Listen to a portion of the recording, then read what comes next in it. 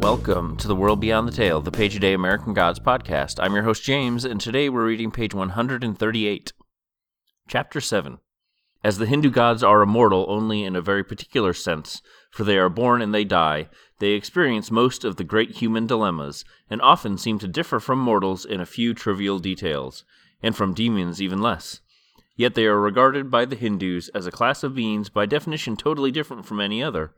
They are symbols in a way that no human being, however archetypal his life story, can ever be. They are actors playing parts that are real only for us. They are masks behind which we see our own faces. Wendy Doniger O'Flaherty, Introduction, Hindu Myths, Penguin Books, 1975. Shadow had been walking south, or what he hoped was more or less south, for several hours, heading along a narrow and unmarked road through the woods somewhere in, he imagined, southern Wisconsin. Several jeeps came down the road toward him at one point, headlights blazing, and he ducked well back into the trees until they had passed. The early morning mist hung at waist level. The cars were black. When 30 minutes later he heard the noise of distant helicopters coming from the west, he struck out away from the timber trail and into the woods. There were 2 helicopters, and he lay, crouched in a hollow beneath a fallen tree, and listened to them pass over. As they moved away, he looked out and looked up for one hasty glance at the gray winter sky. He was satisfied to observe that the helicopters were painted a matte black. He waited beneath the tree until the noise of the helicopters was completely gone. And that's our page. So chapter 7 begins, and in this quote is the word I was looking for, a week, 2 weeks ago? Several weeks ago? I don't remember, but when I was discussing how Anansi and the animals he interacts with, especially the capital M monkey and capital T tiger, are the idealized versions of the animals that exist in our world. Archetypal. And if someone already pointed this out on Twitter, I don't think they did, but if you did, thank you. And thank you to this quote, especially for providing me with a word I just simply could not come up with in my brain.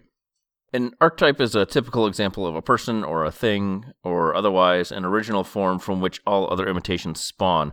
The quintessential blank, or more broadly, a prototype, though in my mind, a prototype is the penultimate design, not the final one, but I don't know definitions, clearly. Anyhow, the quote from a book of 70s Hindu myths is important because, once again, it's taking us back around to the themes of the novel and Neil's work in general. In Neil's work, the gods and other similar creatures like the Endless are real because humanity on some basic level believes in them and knows that they exist.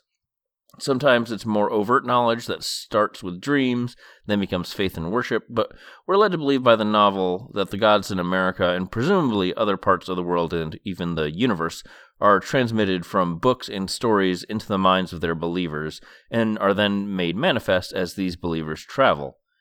Thus, gods and goddesses are reflections of their believers, which would suggest a certain lack of free will that humans were supposedly endowed with by their creator or creators. The quote states, "They are the masks behind which we see our own faces," and that's much better than the entire previous 2 minutes. I just vomited it up with my words. So, thank you, Wendy Doniger O'Flaherty, for saying it much better than I could. Also of note, some of Wednesday's names translate into either Hooded One or Masked One, so he too is a mask for the people who believed in him. It also means that he's duplicitous, two-faced, and that's also something else we want to remember as we read along. But beyond my endless squawking about the quote that heads the page, there's not a ton that happens on the story proper. Shadow ducks into the woods to avoid some black cars, no doubt similar to the one that passed him and he was dragged into outside of the restaurant. He also hides a bit further back into the woods to duck a number of black helicopters that fly overhead, which are also no doubt searching for Shadow. Though much later on, I think I mentioned it yesterday, a couple days ago, much later on, we learned that Shadow would have been allowed to escape a bit farther up on the train's route. So, I guess maybe they're just keeping up appearances at this point. They're not. I mean, I guess if you find him, then you can bring him back, and then he can be allowed to escape. I just feel like your plan's already fucked at this point because you didn't plan for undead revenant Laura. But hey, I guess that's fine.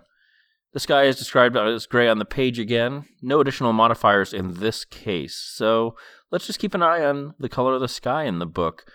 I know the storm has passed for the time being, but I think in about a week or so we're going to get another character talking about the storm coming.